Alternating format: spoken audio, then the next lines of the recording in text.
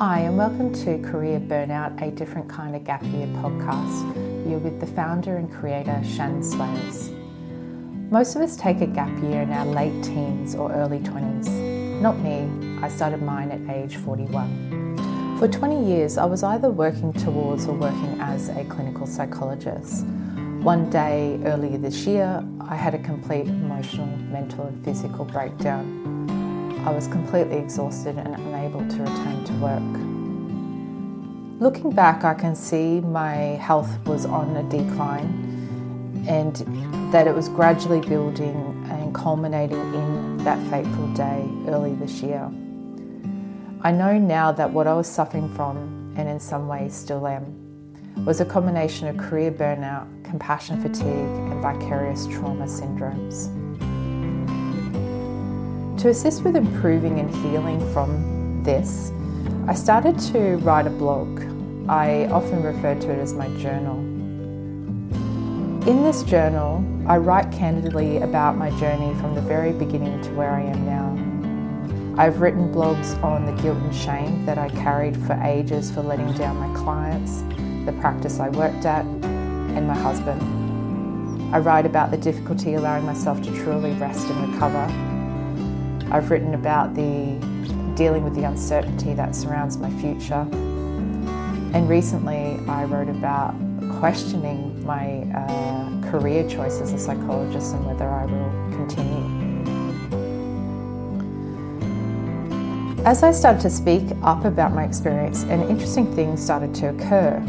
Others started to share their career burnout experiences with me.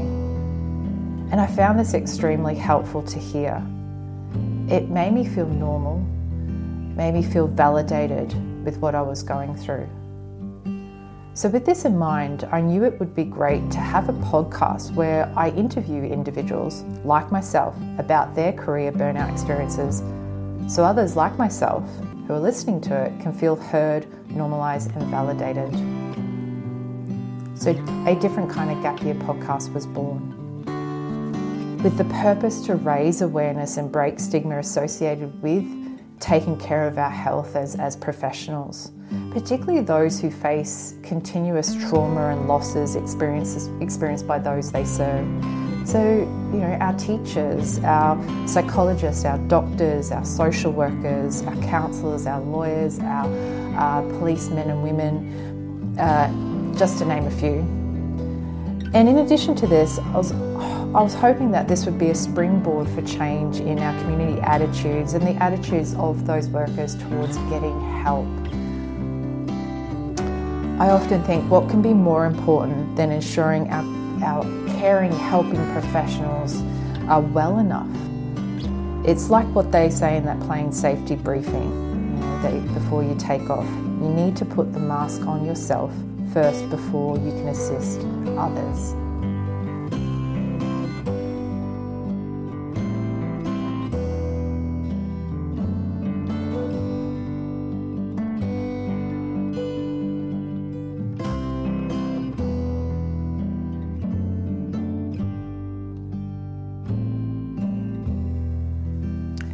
Thank you for tuning into this month's episode of Career Burnout, a different kind of gap year. This month we have the courageous Sarah joining us. Sarah, like myself, is on her own gap year from her career of choice to support her mental health. I know Sarah is equally looking forward to bringing her story to you today, as I am, because she hopes that it will help others in her profession to start looking after their mental health too. Hi, Sarah, and welcome to the show. Thank you for being here today.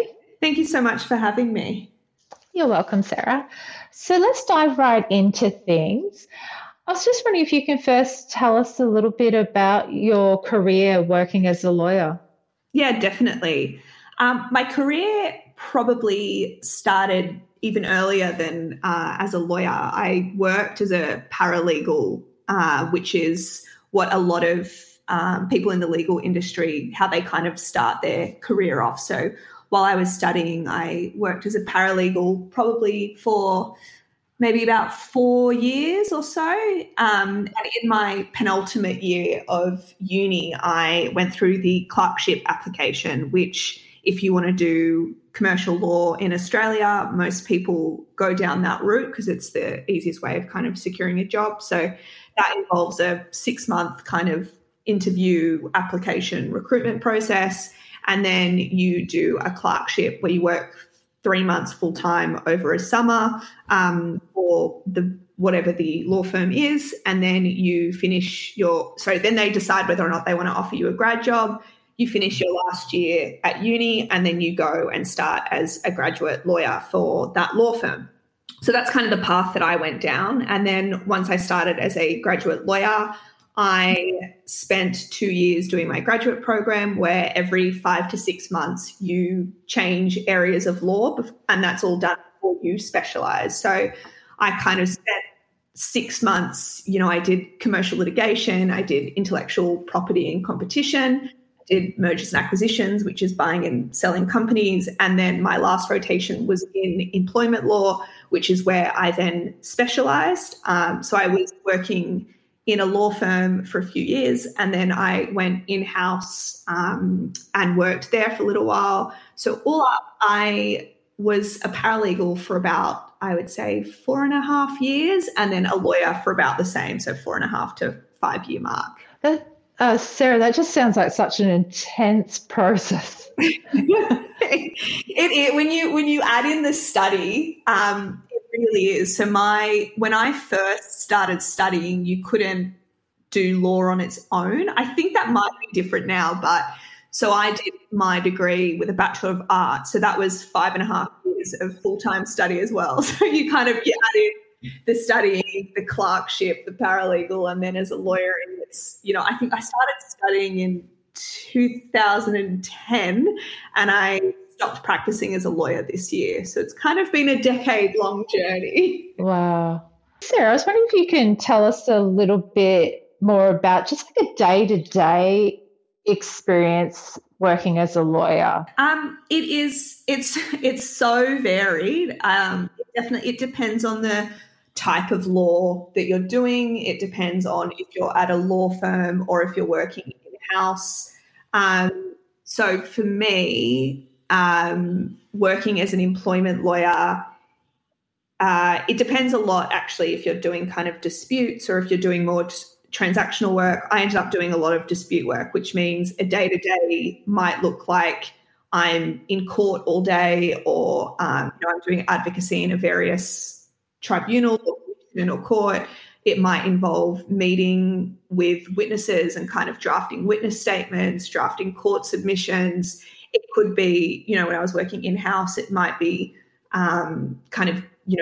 presenting. I used to train, I worked in-house as a lawyer for a union, so I used to conduct workplace training on kind of industrial law for our union delegates, so they kind of knew a bit more about their rights and entitlements. I did a lot of unfair dismissals, which meant you have a lot of meeting with people, especially when they first lost their job, and kind of managing their expectations, explaining what the process is. It's so varied. I think probably consistently across, all of the different areas, and both in a law firm and in-house, I would say the most consistent day-to-day kind of aspects is a lot of pressure, internalized pressure. I think in a law firm there is definitely external pressure as well, but at least in-house for me, there wasn't pressure from, my bosses or the organisation that I worked for, but I had already internalized it a lot by that stage. So I'd say, high pressure, high stress. Sorry, that's okay. Background. High pressure, high stress, and deadlines, I guess. Sometimes very, very tight turnaround times where I remember once receiving a filing application at 10 or 11 p.m. for court at 10 a.m. the next day. So you're kind of and it's not always that bad, but that's kind of turning around in 12 hours. Wow.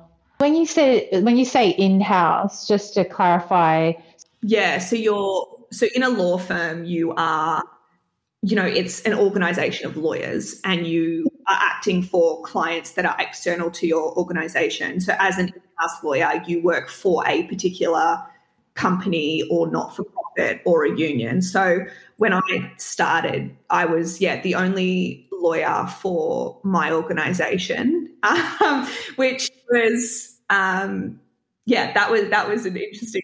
Yeah, thank you for sharing a bit more about that experience of being the only lawyer there, so isolated. It was really interesting in the sense, I think, transitioning from a law firm where you've got, you can have quite massive teams, but depending what area that you're in, and you can be removed from a lot of responsibility, to working in an organization where you're the only lawyer. Everything starts and stops with you. So I lost a lot of sleep, late at night, where I'd kind of wake up and think, oh my goodness, like I'd forgotten this, or I need to do this. And, when it's people's kind of jobs and their livelihoods at stake, it really kind of contributed and created even more internalized pressure.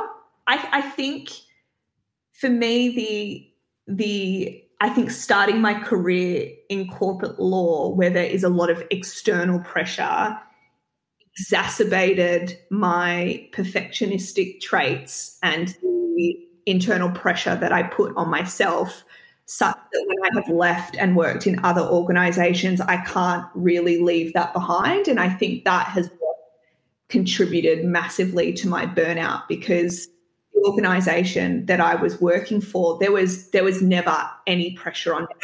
Not once when I was there did anyone ever ask me to work overtime. But I ended up working so much that people would joke that I must have a bed in my office, because just this expectation on myself that you need to do the best that you possibly can. And that means, doing it perfectly, thinking of everything, making sure that there's no stone left unturned. And like you highlight something really important, that pressure can come from within inside us, and that perfectionist self that some of us have. But it can also come from external as well, or often a mixture of both. But for you, that last position that you worked in, it was internal. Yeah, and I think for me that has been, instrumental in my learning and my kind of healing, I guess, going forwards, is that knowing that a lot of how I've ended up feeling has been completely internal for me. I think, that's just been a huge learning lesson for me, and a really valuable one. When did you know something was up, that you weren't doing okay when you were working as a lawyer there in your last place of employment? Yeah, I think if I look back over the last probably even couple of years, there was a lot of warning signs potentially that I missed, being that I felt, really tired all the time. I wasn't sleeping properly. I would have periods of being incredibly emotional. And I attributed all of that to lack of sleep.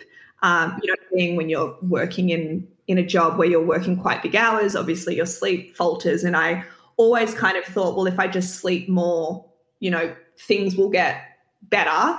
But then I started noticing probably towards the end of last year, so the end of 2020, I just felt extremely exhausted all the time. So it kind of went from, coming home and just feeling, I just want to veg on the couch and watch TV because I've had a long day, to like, I can't get off this couch. I just have absolutely no energy. And then that I just kept kind of pushing through because there was always more work to be done. There was always something else that needed to happen. And that by the time I got home, it kind of got worse and worse, to the point that when I got home and on weekends, it kind of bled from during the week to the weekends, that I couldn't get out of bed and I couldn't get off the couch. And I would come home and my partner would have to do everything. He would have to cook, he would have to wash up. And when it got to the weekend, I just had no energy for anything. I kind of lost that zest for, and I've always been such a get up and go person. I've always been my weekends are brunch with a girlfriend, and then I'll go for a walk, and then I'll have lunch with someone else, and then, I'll go out for dinner and drinks with more friends. And, my family and friends have always kind of been the ones saying, slow down, you're always on the go. And so for me to then transition into this period where I couldn't do anything, I had no energy for anything, it then really started affecting my mood, and I really started becoming quite low. And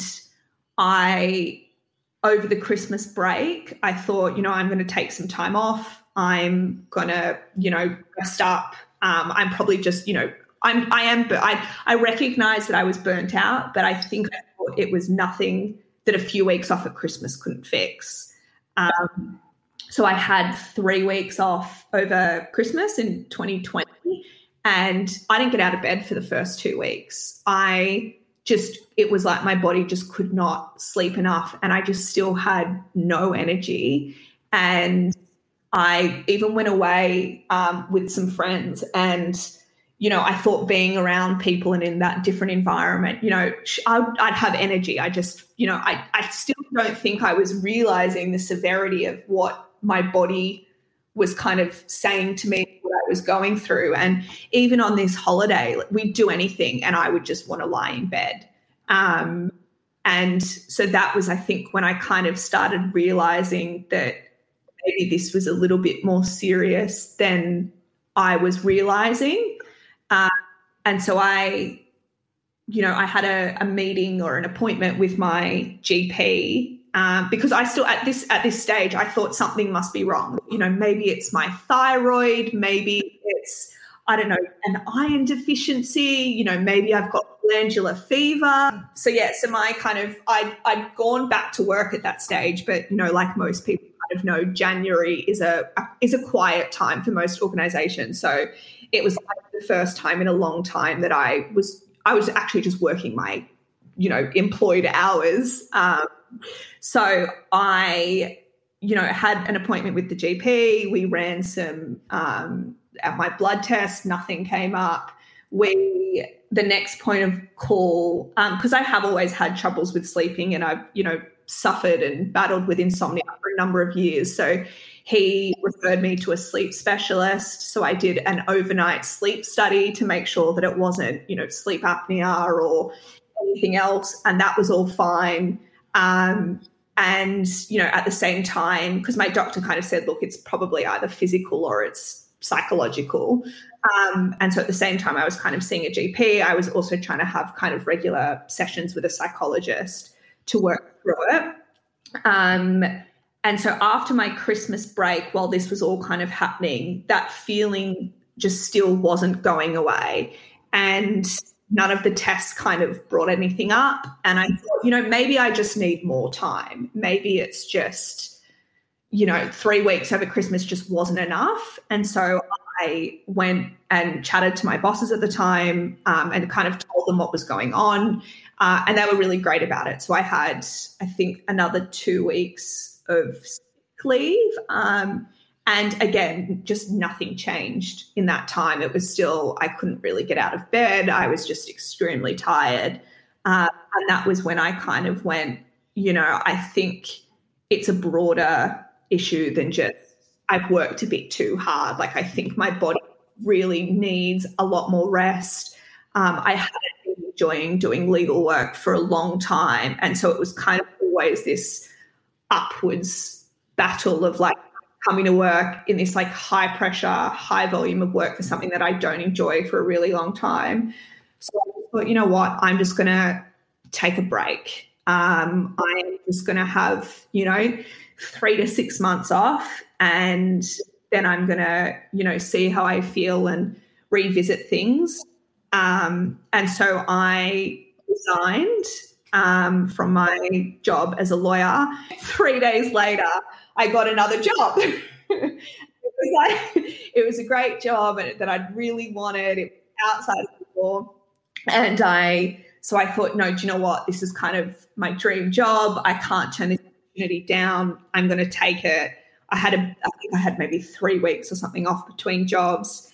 And then I went into another job, and the feeling has gotten better, but it didn't go away. So then I've ultimately decided that I was going to have full 6 months off. So I left that job, and I'm currently in that kind of long stretch of having time off. Geez, I feel, Sarah, I just need to take a pause and take all that journey you've been on up until now in.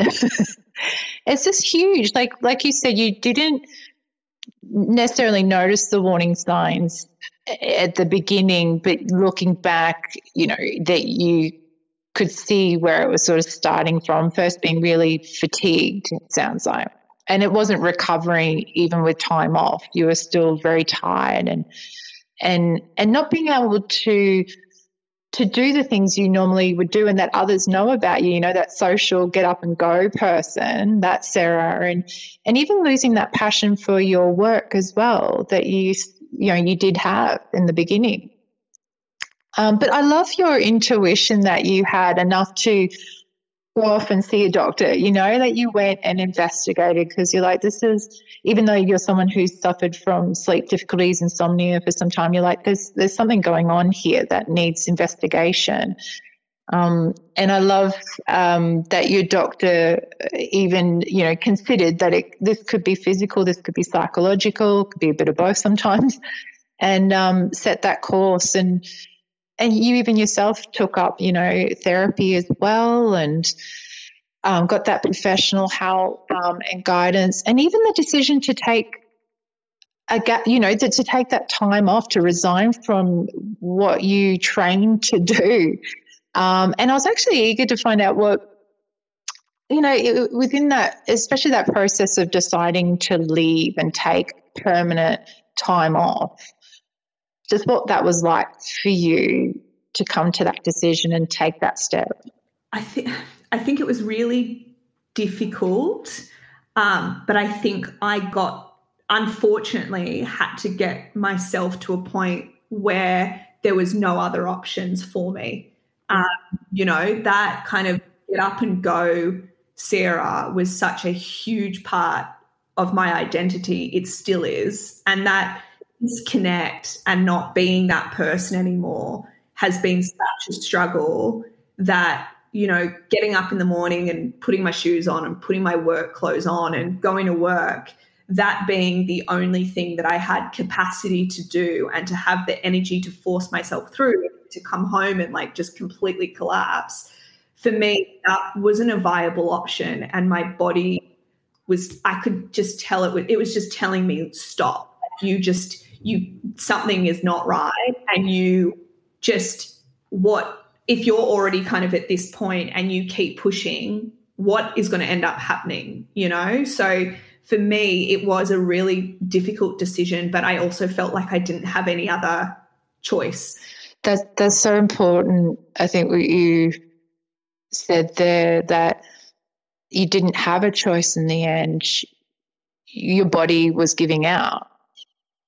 And you had to in some ways, or you not had to, you had no choice. And I feel like sometimes that's what happens with career burnout syndrome, is that our body gets to a point where she can no longer do it. So we don't have a choice. We can't turn up to work tomorrow. We need to leave. Yeah.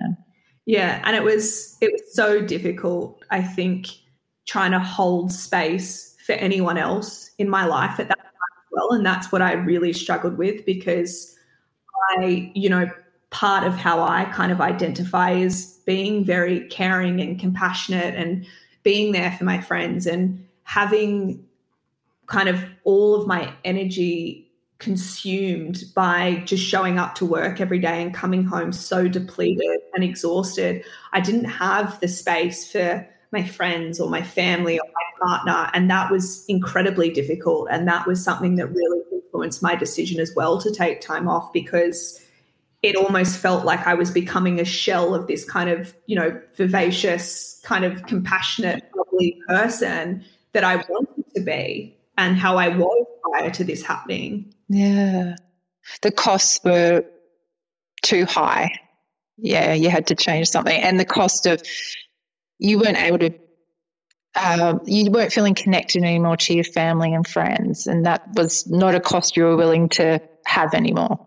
Exactly right. And I think particularly when I wasn't enjoying my work, and I think it kind of it ran deeper than not enjoying it, because I was, suffering from kind of low energy and low morale. But I think for a while I'd kind of realized that law probably wasn't for me, but because it was such a long journey getting there, it was 5.5 years of full-time studying and 4.5 years as a lawyer and 4.5 years as a paralegal, I just kept pushing because I'd been doing it for so long that I didn't want to step away. And, I think I've seen it with a lot, like burnout is huge in the legal profession.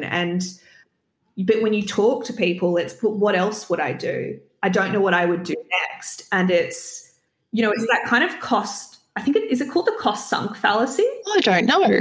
I think that's what it's called. It's where it becomes a fallacy in your mind that because you've spent so long doing something, you should continue doing it, but you're actually losing more time by continuing to do something that is no longer right. I like that. What you're saying is definitely something that I have witnessed of others in my profession. I've invested so long, to become a psychologist, it's a long road as well. You've invested so much, and often there's not like a next, like, what am I going to do, if I'm not doing that? Yeah, well, that's exactly right. I just quickly looked it up. It's the sunk cost fallacy. I got my words around the wrong way. And so I knew that law wasn't right for me, and I kept going. And I think that was a huge part of what did end up helping me to make this career, break or whatever, is that I knew I didn't want to be a lawyer. And so it was like this thing that I knew I didn't want to do was actually consuming all of my life. It was the only thing that I had time and space for. And it was burning my body to the ground, but I kept doing it. And I think saying it now in hindsight, it kind of sounds almost ridiculous, but at the time it was so hard to step away. To step away and not know what you're going to step into, I think, is scary. I mean, what was it like for you to not know what's next? I think it's funny because when I resigned, it was actually one of my bosses that said that. He goes, how are you even doing? Like, you don't have a plan. I'm like, I know, because, I'm such, and we used to muck around. Like, I'm just such an A-type personality. I've got my lists, and you come into my office and we'd have like a color-coded whiteboard with, everything on it. And it's, so for me, not having a plan and not being in control of what I was doing was really difficult. But in a weird kind of way, it was really liberating, because I think not having that time and space of knowing what's next it really forced me to kind of go inwards and really reflect on how I feel. And I think particularly in a profession like being a lawyer, I was so forced to rely on logic and reasoning for everything that I was doing for such a long time. I completely fell out of touch and became completely disconnected with my intuition and feeling. And so I think, just kind of saying that now, that's probably part of the reason why I missed those warning signs, is because I wasn't taking any time to actually feel into my body, and I was constantly trying to think rationally and logically each day. Yes. I mean, often we haven't got the space to really tune in and listen to that intuitive self, and sometimes our own career that we do or other life experiences, we rely more on other skills like logic and rational thinking, when what we need to do is to sit and listen and tune in. But that having that complete break from the career and having nothing to go, or no sort of work step from there, forced you to listen to that and connect back to her. And I think it's that logic and rationalization that was kind of pushing me from who was Sarah when she started her legal journey? You know, I want to be a lawyer, then I want to be an associate, then I want to be a senior associate, then I want to be a partner. And these are the steps that you need to take to do those things. And,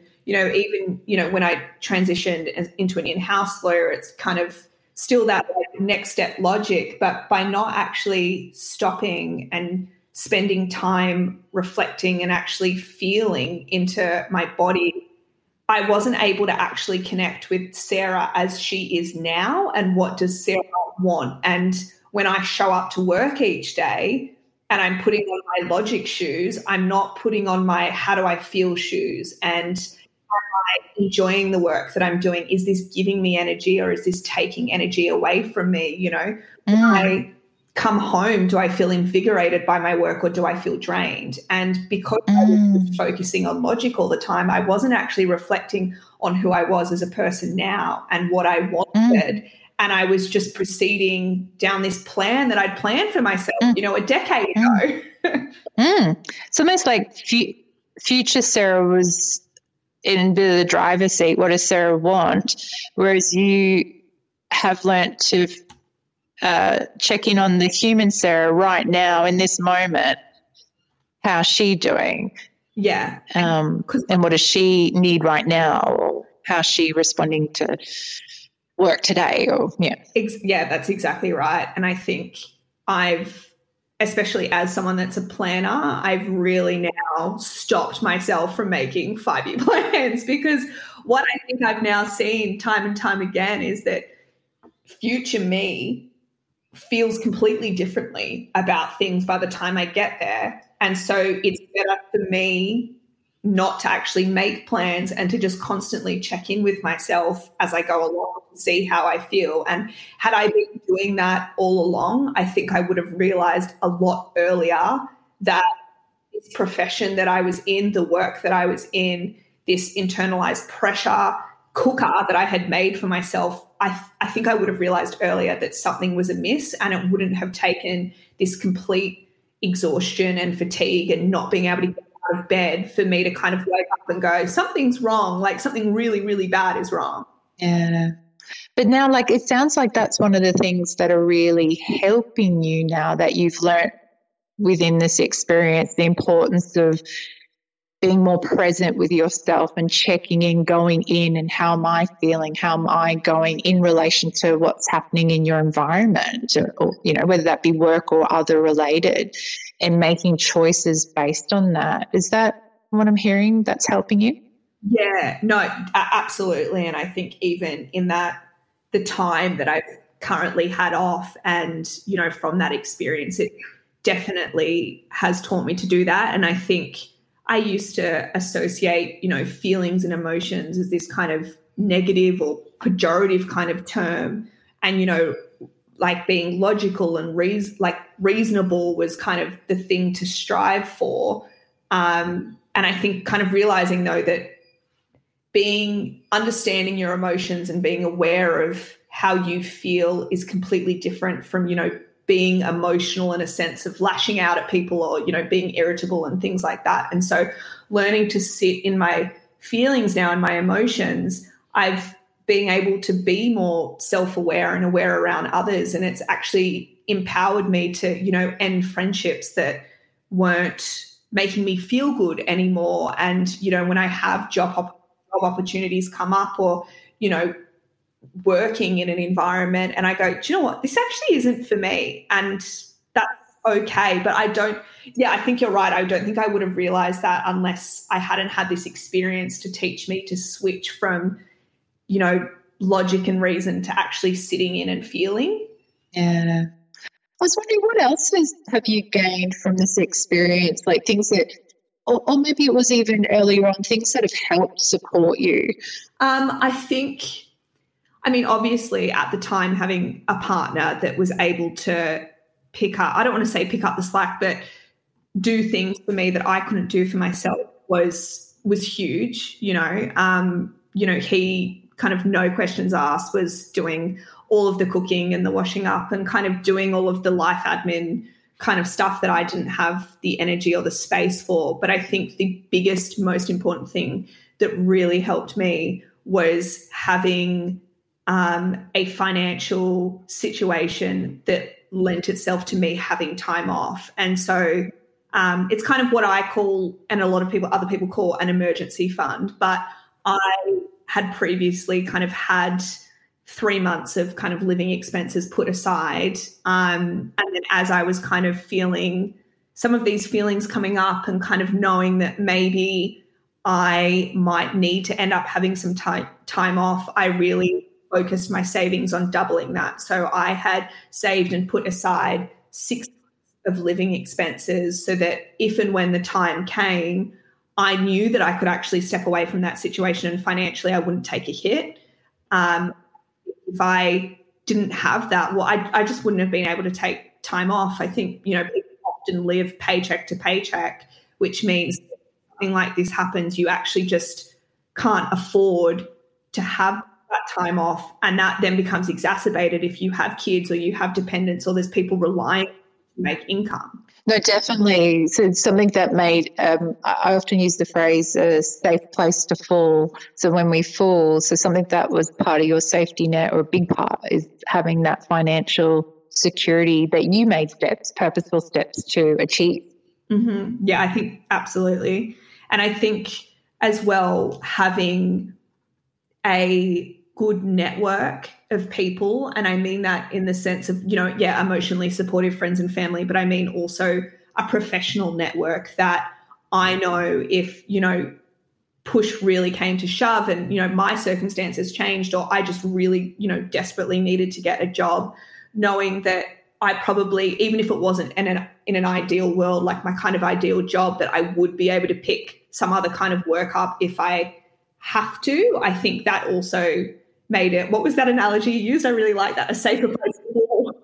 And I think also really importantly, I was really selective with who I told before I'd done it, because I think having, 6 months off, particularly when you're kind of older, whether it's 3 or 6 or 12 months off, leaving a job without another job lined up is not something that everyone will take to, and people will have opinions, and, people's financial circumstances are also, very different to yours. And so for me, I don't think I really told anyone.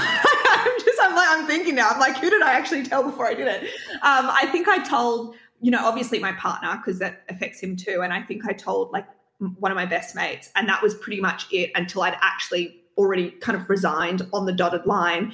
And then I kind of like slowly let people in as like, this is what I've done and why I've done it, as opposed to, people trying to weigh in on whether or not you should do something. I just didn't want that. I knew at that point what was for me, and I didn't want someone else weighing in. Yeah. Like it's almost like I hear with you, Sarah, you had your back a lot of the times. Like, okay, there might have been things that the warning signs like earlier on, but you didn't have the skills at the time, but you have them now, that, you'll pick up on things earlier in, now and in the future. But there was always a part of you there that had your back, even there as you were describing, choosing who you told and when. Mm-hmm. And I think one of the people that I actually worked with in that job said something to me that really stuck with me. I know it wasn't around me resigning, it was around something else, but I said to him, I said, you're one of the very few people in my life that don't offer me unsolicited advice. And he goes, but why would I? I know that you have all the tools and you know what's best for you. Who am I to tell you that? And I just thought, oh my goodness, if only more people could kind of think like that. But it was just, and it also like conversations like that kind of, that resonate with you afterwards. I kind of thought, you know what, you're right. Like I know more than anyone else in my life what's right for me and what is the best next step. And I think unfortunately sometimes I know that I can go external, or I used to anyway, go external before I'd go internal. And because I value so much, the people I care about, what they think,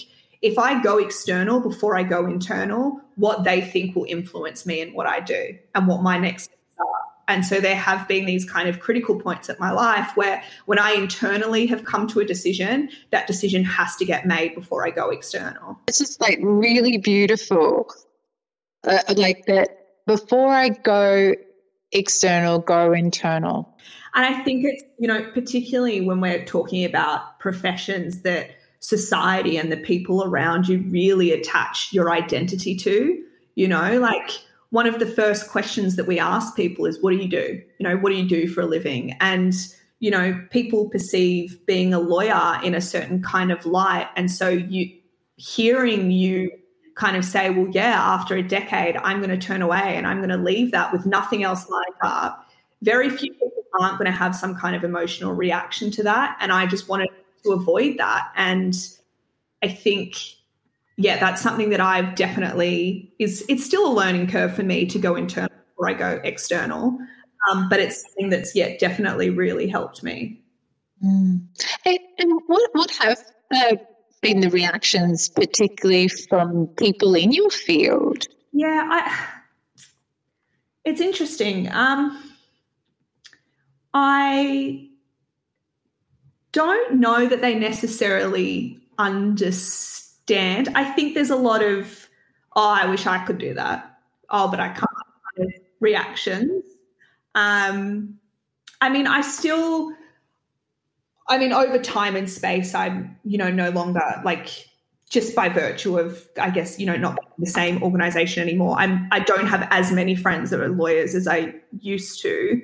But the ones that I have, my friends are always understanding in the sense that they want what's best for me. But I think what I realized, and part of the reason that I put off having those conversations until it was done, is that every time I tell someone, I have to go into like an explanation and a reasoning. And it's like they get it once I kind of go through that backstory of, I was so exhausted, I couldn't get off the couch, I had no energy for anything. But if I didn't explain that part, and if I, you've got to be in the right emotional space to kind of go through that as well. And that's it. Like it's like what you said there about it takes emotional, mental, physical energy to share that story, and people aren't going to get it unless we do. But that's up to you whether to share or not, and whether you have the energy to. Well, yeah, exactly right. And I think, there's still, because I'm still quite in the infancy stages of my kind of time off. I think it's been maybe 2 months now. And there's obviously, a lot of friends and family that I haven't caught up with or told. And it is quite difficult, when I have friends and family messaging me and they're kind of, how are you? And Sydney's in lockdown right now. So it's, are you working from home? And it's like, well, I don't want to get into this like on text message or so. For me, and it's not something that comes naturally to me, I have really learnt to try and say, I don't want to talk about it. Or in some instances, I actually just don't respond. And that might not always be, the best case scenario, but for me, it's kind of that protective mechanism of if I'm not in an emotional space to kind of share that story, or if I don't want to be that level of vulnerable with that person, I don't have to. They don't have the right to know what's going on in my life. Nice. Like I hear really strong boundaries happening there that you're acting on. Boundaries is something I'm still learning, but I'm trying. Yeah, definitely.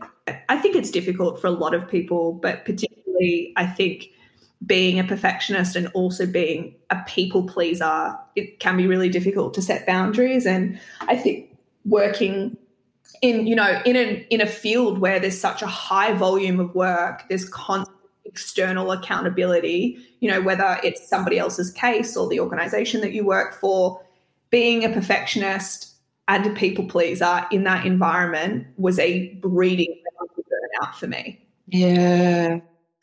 Yeah, because the system itself, like in terms of law, doesn't really have a lot of good boundaries, it sounds like. There's a lot of high expectations, unrelenting standards. Is that right?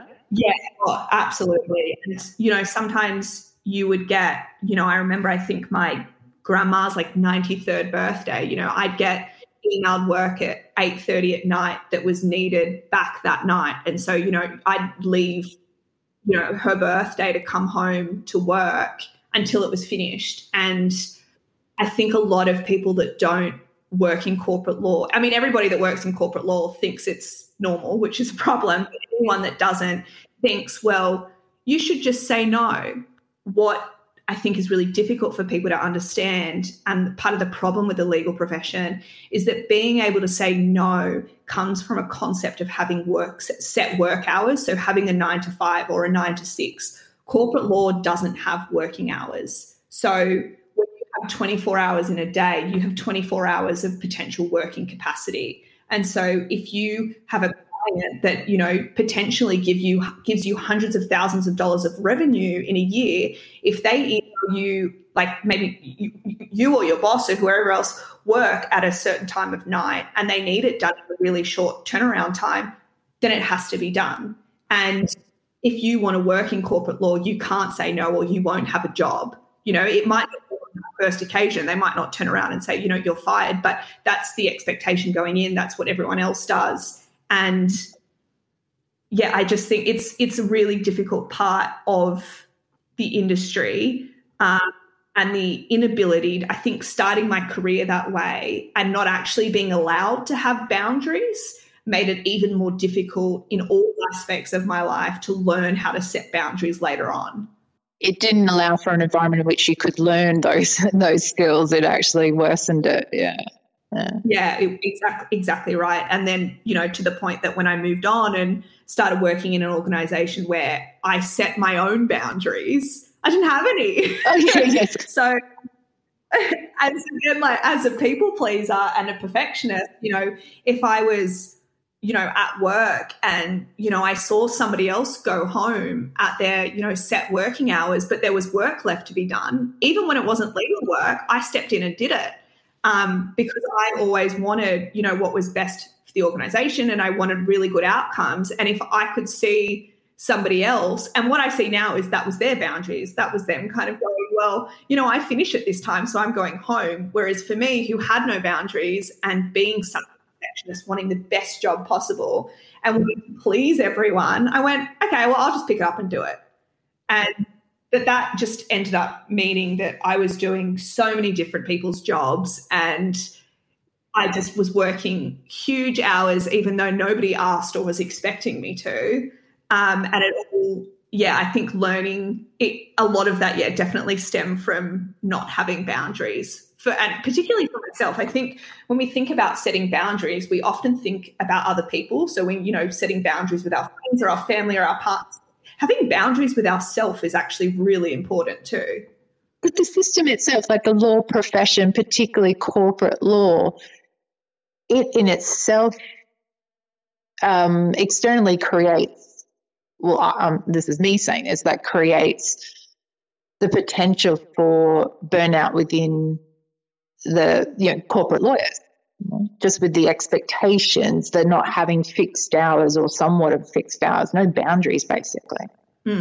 Absolutely. And I think if it's not like that, you are the exception to the rule.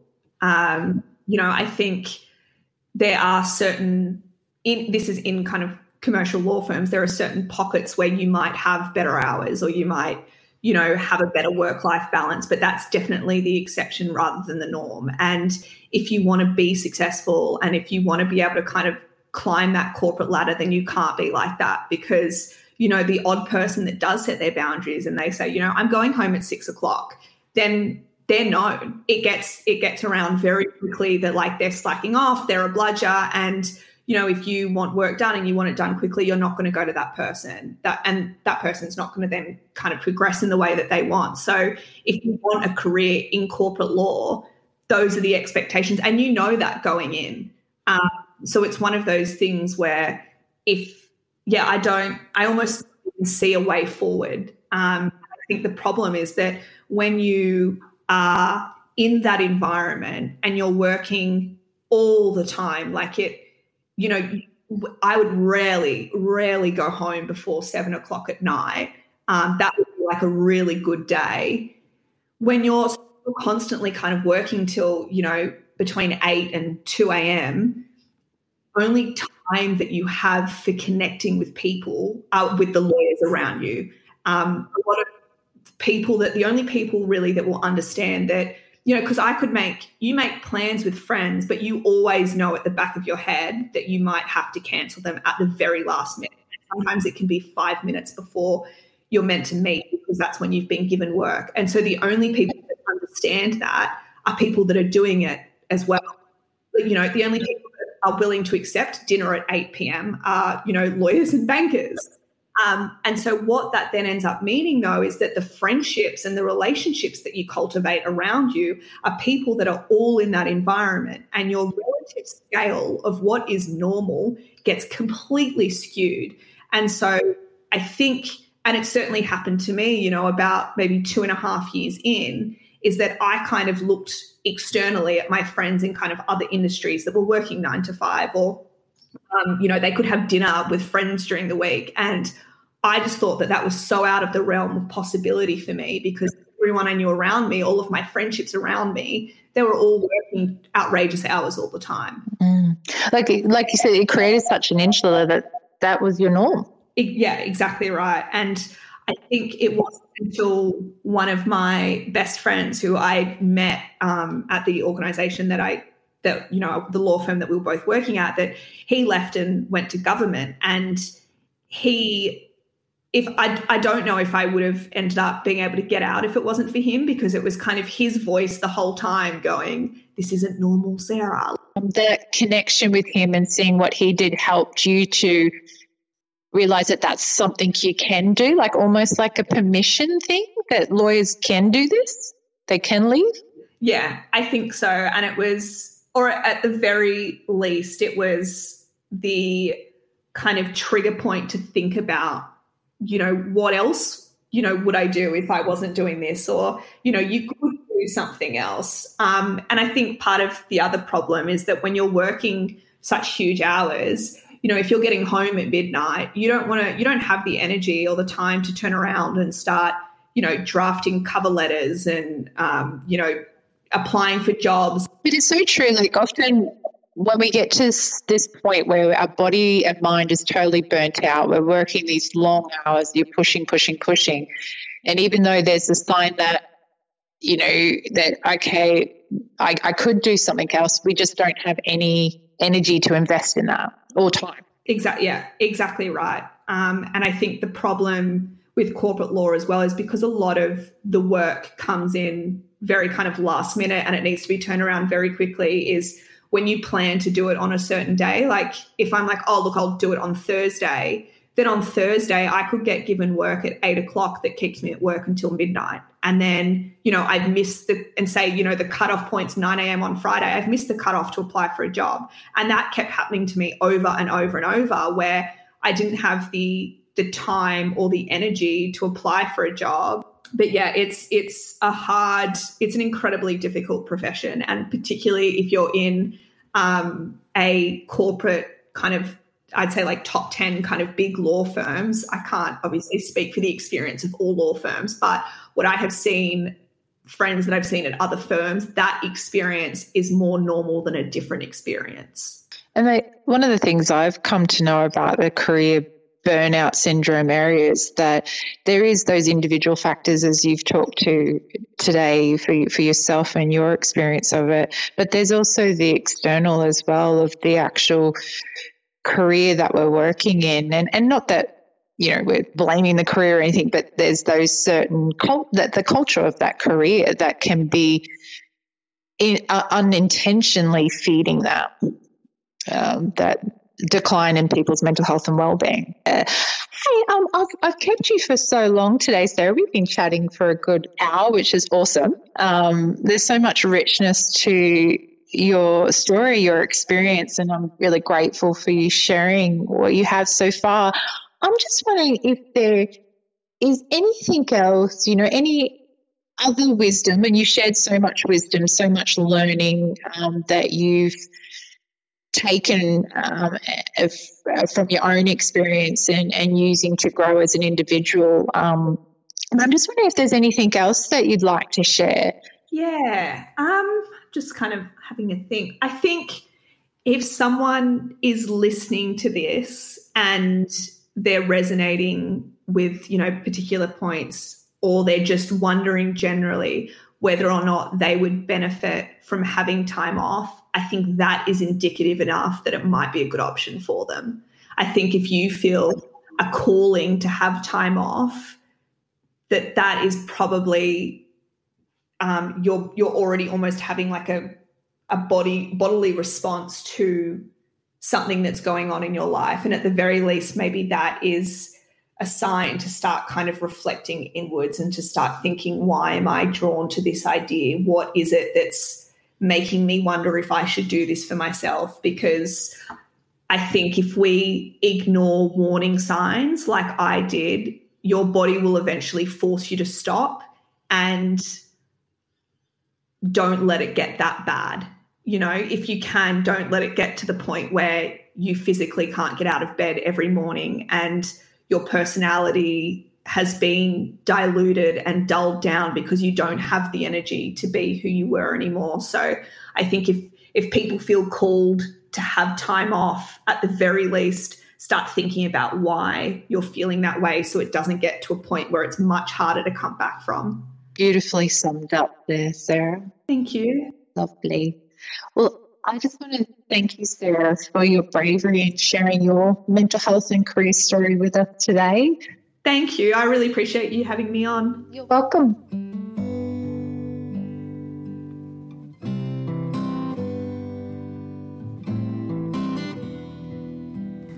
Thank you so much for tuning in to this month's episode of Career Burnout, a Different Kind of Gap Year podcast. I've enjoyed bringing this one to you. I, as always, welcome your comments. Feedback only helps us to know what we are doing well and what we may need to do to improve things, so comment away. If you feel a Different Kind of Gap Year podcast may help someone else, please don't keep it to yourself, share it. And if you have a career burnout story to share with me, please contact me at adifferentkindofgapyear@outlook.com. Until the next episode, take care of you.